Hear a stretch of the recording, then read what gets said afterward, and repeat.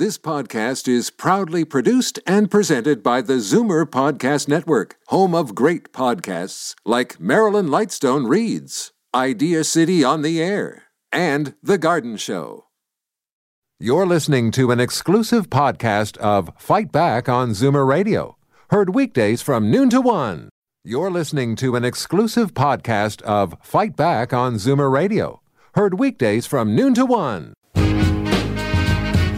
It's time for a plan and a strategy as Fight Back with Libby Znaimer on Zoomer Radio puts a financial management advisor in your corner.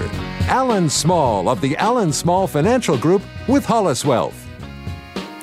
Okay, welcome back. We turn to your money now. It's a new year, it's RRSP season, and tax time is looming. So it's the right time to take stock of your finances and get a handle on what you have to look out for.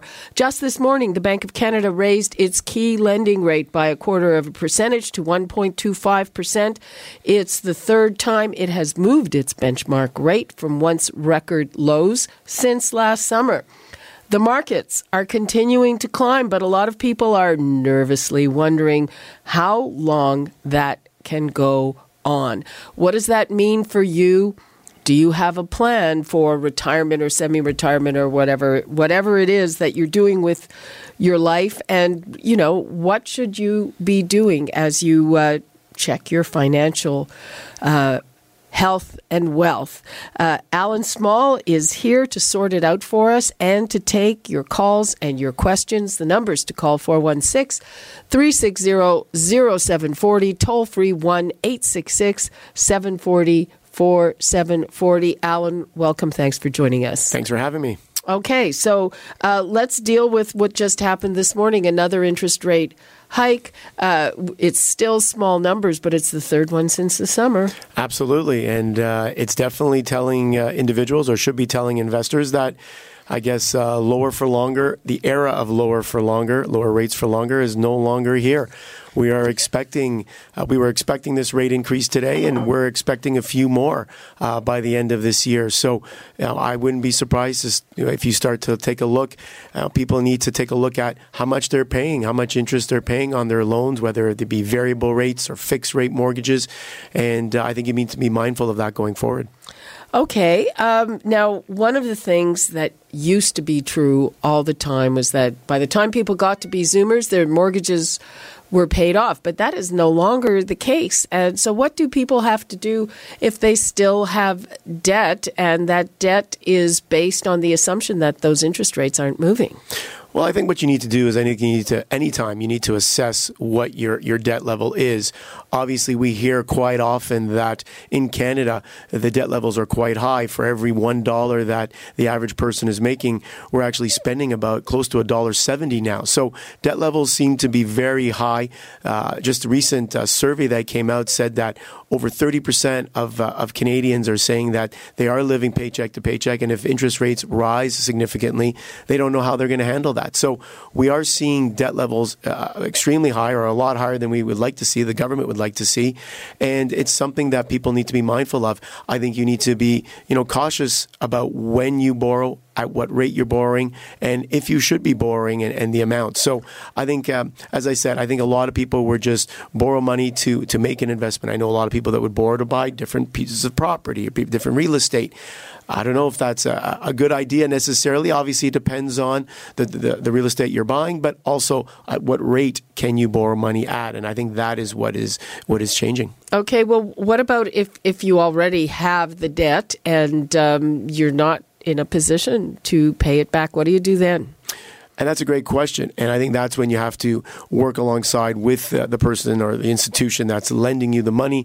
Obviously, this is something that I think you need to prepare for well in advance. If you're just waking up today and realizing that, oh boy, you have a problem and can't afford the new interest rates that the bank is going to be charging you on your variable rate mortgage or a line of credit, then unfortunately you're already behind the eight ball a little bit. So this is something I think you want to get ahead of. I think you want to, if you can, start paying down that high interest rate debt that you may have, perhaps replace it with lower interest rate debt. So there are things that you could do. You can take out, if you can, a secured line of credit and pay off maybe other things that are a higher rate with that secured line. Secured with your home. Secured with your home, absolutely. And there are different things you could do to lower the interest that you're paying. But it is definitely something that you need to do. And I think one thing to be mindful of, and a lot of people are saying, well, it's only a quarter point. But with the new rules that have been put into place, these stress tests on people that are actually borrowing to buy a house, you will have to qualify for a 5-year fixed rate. And that posted rate today is in and around 5%.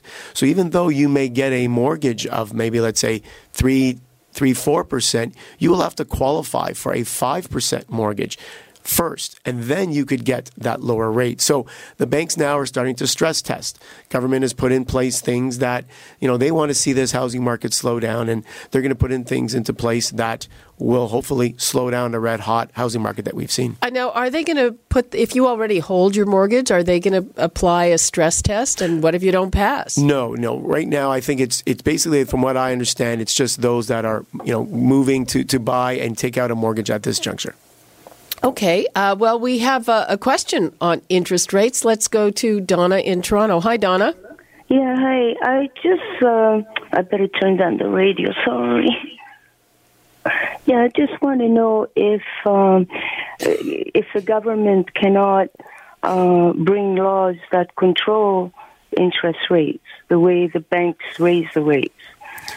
Well, I think the Bank of Canada will raise rates depending, it'll be also depend on what government is doing, what the economy is doing. So right now, the Bank of Canada is raising rates because Canadian economy is doing extremely well. We are growing a lot of jobs. Retail sales look really, really good. Manufacturing is good. Our exports are doing well. Now, of course, what's going on with the United States, whether or not we will have a free trade agreement with them, whether or not Mr. Trump will rip that up. That remains to be seen. But overall, our economy is firing on maybe not all cylinders, but a lot of them. And so the Bank of Canada will look at this before they set policy. So I would say that they kind of work in tandem. They may not talk directly to each other, but they definitely feed off each other. Well, just to clarify, sorry, Donna, to make just laws.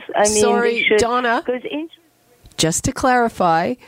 The Bank of Canada is set up to be independent from the government. And if any government were found to be dictating interest rates, that would be a huge scandal and against the law. Absolutely. Way to control greed. Thank you. Bye-bye. Okay. Yeah, no, I think that's what she meant, is that can the government dictate this? Dictate. But no, they're independent. They're totally independent of each other, absolutely. Okay. Let's move on to another topic, and that is people are really worried about a potential market pullback. And just to give it some context, I mean, traditionally, older people want to put their money in so-called safe investments. That's not working when you have 1% interest, because you're basically losing money after you take into account inflation. But this, would you say we're still in a bull market? It's been going on for a long time. It's been good. It's been very good. The bull market is one of the longest in history. And I think you bring up a very good point. And I think one of the reasons why this market has continued to move higher, there's this acronym that we use in our industry, and it's called TINA, T-I-N-A, and it stands for There Is No Alternative. Oh, okay. And so for quite a while, for the last, let's say, 10 years, there hasn't been an alternative to the stock market if individuals want to grow their wealth. Like you said, 1% just doesn't cut it. And that's what you've been receiving on your Canada Savings bonds, your GICs, your bonds, good quality bonds. However, if interest rates continue to rise, and they rise enough that there becomes a new alternative to put your money into, that it actually will pay you enough to pay your bills and grow your wealth, that is when I think you could see this market begin to sell off, because people will then begin to rotate money out of the stock market and perhaps into fixed income like bonds, like GICs. There will be another alternative at that point. I still think we're a little ways away, but right now people just keep plowing more money into the stock market because there's no other option for their hard-earned money. Okay, well, how much? I would think interest rates would have to rise quite a bit before it became a viable alternative. Well, right now, if you look at the 10-year 10-year government bond rate, which is what we look at. In the U.S., it's somewhere around 250, 260. Here in Canada, it's around 2.2%. So maybe when we start to approach 3, 4%, I think that's when you could start to see people talk about an alternative. That's when I think you can put your money into an interest-bearing investment and actually earn enough to cover the rate of inflation and then some, obviously before tax. So I think once you start to get into that area of 3, 4%, I think that's when investors start to consider maybe there is another option to putting my money into the stock market. Okay, well, that's interesting. And there are some other options in the meantime. Right now, we have to take a quick break. I'm going to give the numbers out again because I'm here with Alan Small, and he's taking any of your questions on your finances, and he's got plenty of really good advice. So feel free to give him a shout. 416-360-0740, toll free 1-866-740-4740, and we'll be right back. It's time for a plan and a strategy as Fight Back with Libby Znaimer on Zoomer Radio puts a financial management advisor in your corner. Alan Small of the Alan Small Financial Group with Hollis Wealth. Welcome back. I'm here with Alan Small. We're talking about your money and what to look out for in the new year. Alan, you've just explained that a lot of people are in the market because there's no alternative, but there are worries in the market. And one of the things is that with so much money in the market, a lot of these companies are very highly valued.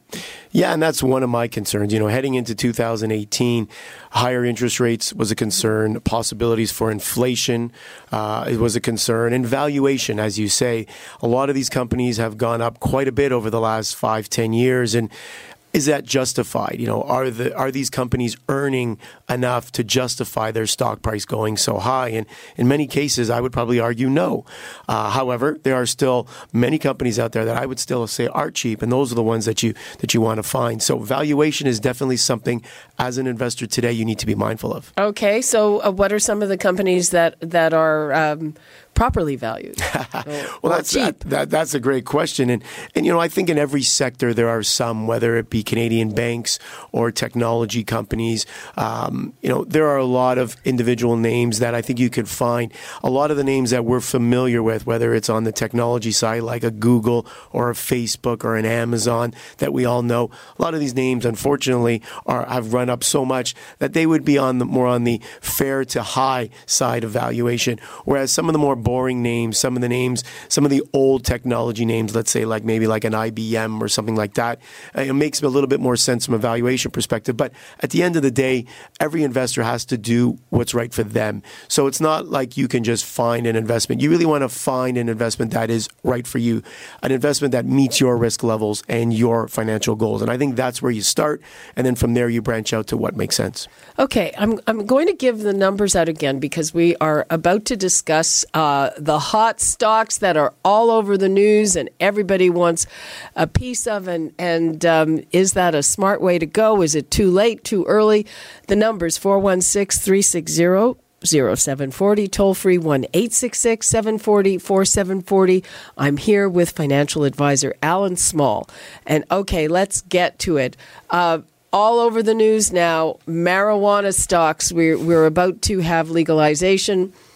Supposedly on July the 1st, and a lot of these companies have had a big run-up. Is that something people should put their money in? And that's a question I've been getting, I can't tell you how many times. I think from the period between January 2nd and January 6th, I lost track of how many calls, and they're from different types of people, ages, millennials to retirees. Everyone's asking, should they be putting money into marijuana stocks? Because these stocks have gone up by so much and so quickly that everybody wants to jump on the bandwagon. And so my answer is this. These stocks are high risk. Make no mistake. For everyone that, doubles your money, they could lose half that in a matter of hours. So for those that want to invest, you need an iron stomach. You need to have money that you can say, well, if I lose half, I'm okay with that. This is my play money. I wouldn't be investing your hard-earned retirement funds into something like marijuana stocks. If you can part with a certain amount of money, that's what I think you use, because most of these stocks, they don't even earn any money at this point. They don't make money. They spend more than they're earning. I'll give you an example. Afria, one of the larger cannabis stocks, they reported earnings recently. They made about $8 million for the quarter. You take that over the course of the year, it's about $32 million for the year. Their market cap, or what they're worth on the stock market, is almost $4 billion. So you could see how overpriced their stock is versus how much they actually make. So a lot of these stocks have been moving up on hope, on momentum. People are hoping that when it becomes legal, that these stocks will go up even further. Very similar to what we saw in the late 90s with the tech industry. I was going to ask, a lot of people got burned with that, and a lot of people remember that. Absolutely. Now, a lot of people made a lot of money, but a lot of people lost a lot of money, and I think that's what you're going to see with this sector. So can you make money investing money in this sector? Sure. But can you lose? I think just as quickly. Tell me about your 80-year-old client. So I received a call from a client who was late 70s, early 80s, and she wanted to buy one of the big marijuana stocks because she had heard that this was going higher. And it was. And sure enough, obviously, she's my client, and she wanted to buy, so we purchased. But we purchased a small amount, something that she could handle, that if she wakes up tomorrow and it's worth half its value, that she would be okay. Keep in mind, these stocks, they're going up 15%, down 15% in one day. It's not like, those kinds of returns usually happen over a course of a year, and they're happening in one day. So, I mean, are you advising people then, okay, if this thing goes up 15%, sell it, lock it in? You can, but people aren't doing that. They're thinking that there's a lot more to come. And so, Canopy Growth, one of the largest names in that space, it was a $15, $20 stock. Today, it actually got up recently to over 40, and it's trading somewhere in the mid-30s today. So it can move extremely fast. You just have to be willing to take that volatility. Okay, yeah, maybe not the best thing for the average 80-year-old investor. Probably not. Okay, and then, let's go to the other thing that is all over the news. And there was just a big feature. Where was it? In the New York Times on these new Bitcoin billionaires. And, they're all 24 years old. Bitcoin, it's unbelievable. Okay, explain what it is. Well, and that's the great question. So it is a digital currency. It's basically cryptocurrency or digital currency. And I think people make the mistake in that when they call me up and say, can we buy Bitcoin? Well, it's not a stock. It's not something I can go to the stock exchange and buy. Now, there are futures that trade in Bitcoin, but most people aren't involved in futures, and it's a little bit too complicated for them. So at this point in time, for the average retail investor to buy this alternative digital currency called Bitcoin, it's very difficult. There's not many ways to buy it. At some point in the near future, there will be what we call an ETF, so an exchange-traded fund that you could buy on the stock exchange, where you could actually buy Bitcoins on through. And I think that is coming soon. But for now, it is something that is not available. And really what it is alternative form of payment. It's a digital currency. I think what the craze about Bitcoin is really not to do with Bitcoin itself, but the technology behind it. The blockchain technology, I think, is really what everybody's interested in. And that technology actually can be used in other areas at some point down the road. So Bitcoin is just one digital currency. There are many of them. I think there's something like 100 of them right now. How do you use Bitcoin to pay for things? I mean, it's one of the criticisms of it is that you can hide a multitude of things, like it's great for criminal activity.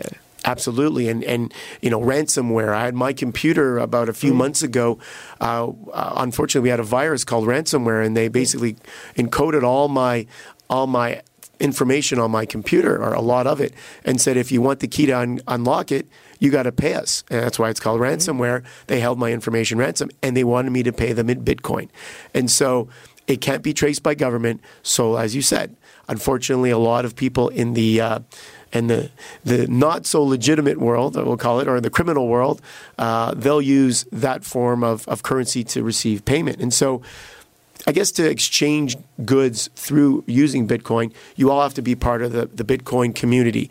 And it's an open community. Everybody sees what everybody has in Bitcoin. So it's not like when you transact business, you have to get a loan from a bank.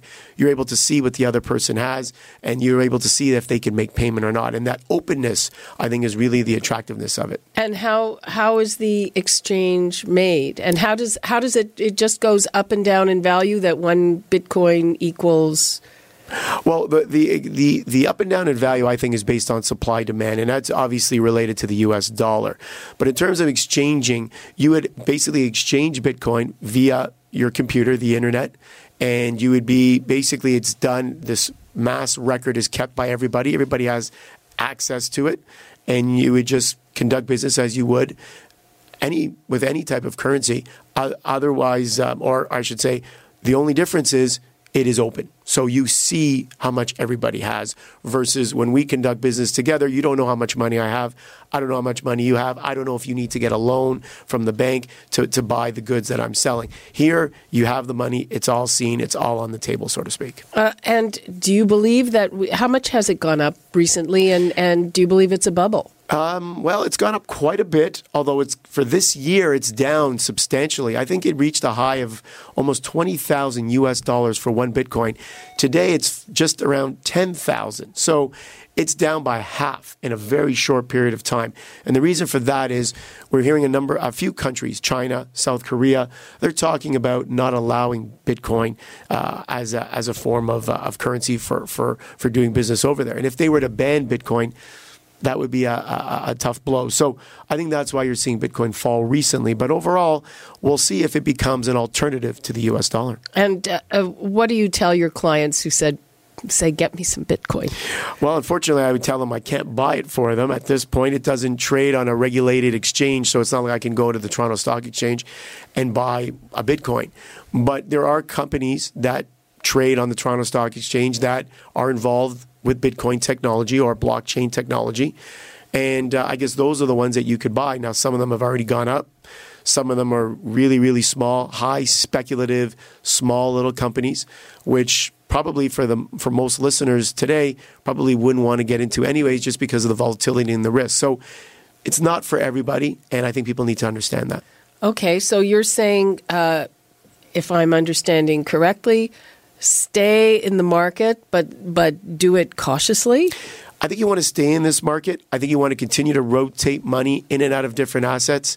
If you are fortunate enough to have a profit in one area, you may want to take those profits and move it into another area of the market that hasn't experienced the gains as yet. So I think you want to continue to rotate your money in and out of different things, but I don't think you want to time the market whereby you pull money out to wait at a different point to get back in. Timing the market never works. So I think you stay the course, but I think you want to be watching to take those profits. Obviously, you need an expert to help you figure out where to move the money. But a lot of these things are cyclical. I mean, metals go up, metals go down, tech up, tech down. Where are we at right now? Well, I think if you talk to a lot of people, they're going to tell you we're probably somewhere in the 7th or 8th inning of a 9-inning ball game. So we're kind of nearing the end point. I think that's what most people say. And you mentioned, using a financial expert, and I think that's important because, an expert, an investment advisor, they're there to help you navigate through these ups and downs. Basically, are there to tell you maybe when to take some profit off the table and move those assets into something else. I think that's what they're there for, and they can guide you. They're your guide to your, financial future to reach your goals. And I think they're important, especially in a more volatile market. Right, and I guess that this is the time to be looking at all of that because people are figuring out their assets in time for tax. Absolutely, in time for tax, in time for RSP season. Obviously, tax-free savings accounts as well play a big part, or a bigger part now. You can add another $5,500 to your tax-free savings account for 2018. That just obviously started in the last 2 weeks. So there are a lot of decisions that will be made. A lot of things will be done in the first 3-4 months of the year, and that's when people want to take a look at their investments. And are you advising people to max out on those tax-free savings? Absolutely. If you can do so, It makes a lot of sense. You'll be investing, and you don't have to pay any taxes on the money you make. Okay. We're running out of time, Alan. What would you like to leave us with? Well, I think I would say, for those investors out there that are going to make an RSP contribution or put money into their tax-free savings accounts, I would say don't be afraid of the market. Yes, there will be a correction at some point. I think that is, I'm pretty certain of that. I don't think it's going to be anything of the nature that we saw back in 2008 or 2007. But I think you want to be mindful that corrections do happen. They happen often, and they're healthy. And it's an opportunity for people to take advantage of it if you have money available. And it's not something that needs to be feared. And I know some people have their money out of the markets right now, and they're just waiting to get back in, and they've been waiting a long time. So I don't want listeners to be one of those. The other thing is that the drop can happen quickly, but I think historically, when the markets go back up, it also happens pretty quickly. And if you're not in, then you're not in on that. Absolutely. We saw the markets drop significantly in 2008, but in 2009, the markets, in some cases, in some areas, doubled. So it does come back, very, very quickly. Okay. Alan Small, it's been a fascinating conversation. Thank you so much. Thanks for having me. Okay, that is all the time we have for Fight Back for today. We now break for traffic and news. You're listening to an exclusive podcast of Fight Back on Zoomer Radio. Heard weekdays from noon to 1. You're listening to an exclusive podcast of Fight Back on Zoomer Radio. Heard weekdays from noon to 1. You're listening to an exclusive podcast of Fight Back on Zoomer Radio. Heard weekdays from noon to 1. This podcast is proudly produced and presented by the Zoomer Podcast Network, home of great podcasts like Marilyn Lightstone Reads, Idea City on the Air, and The Garden Show.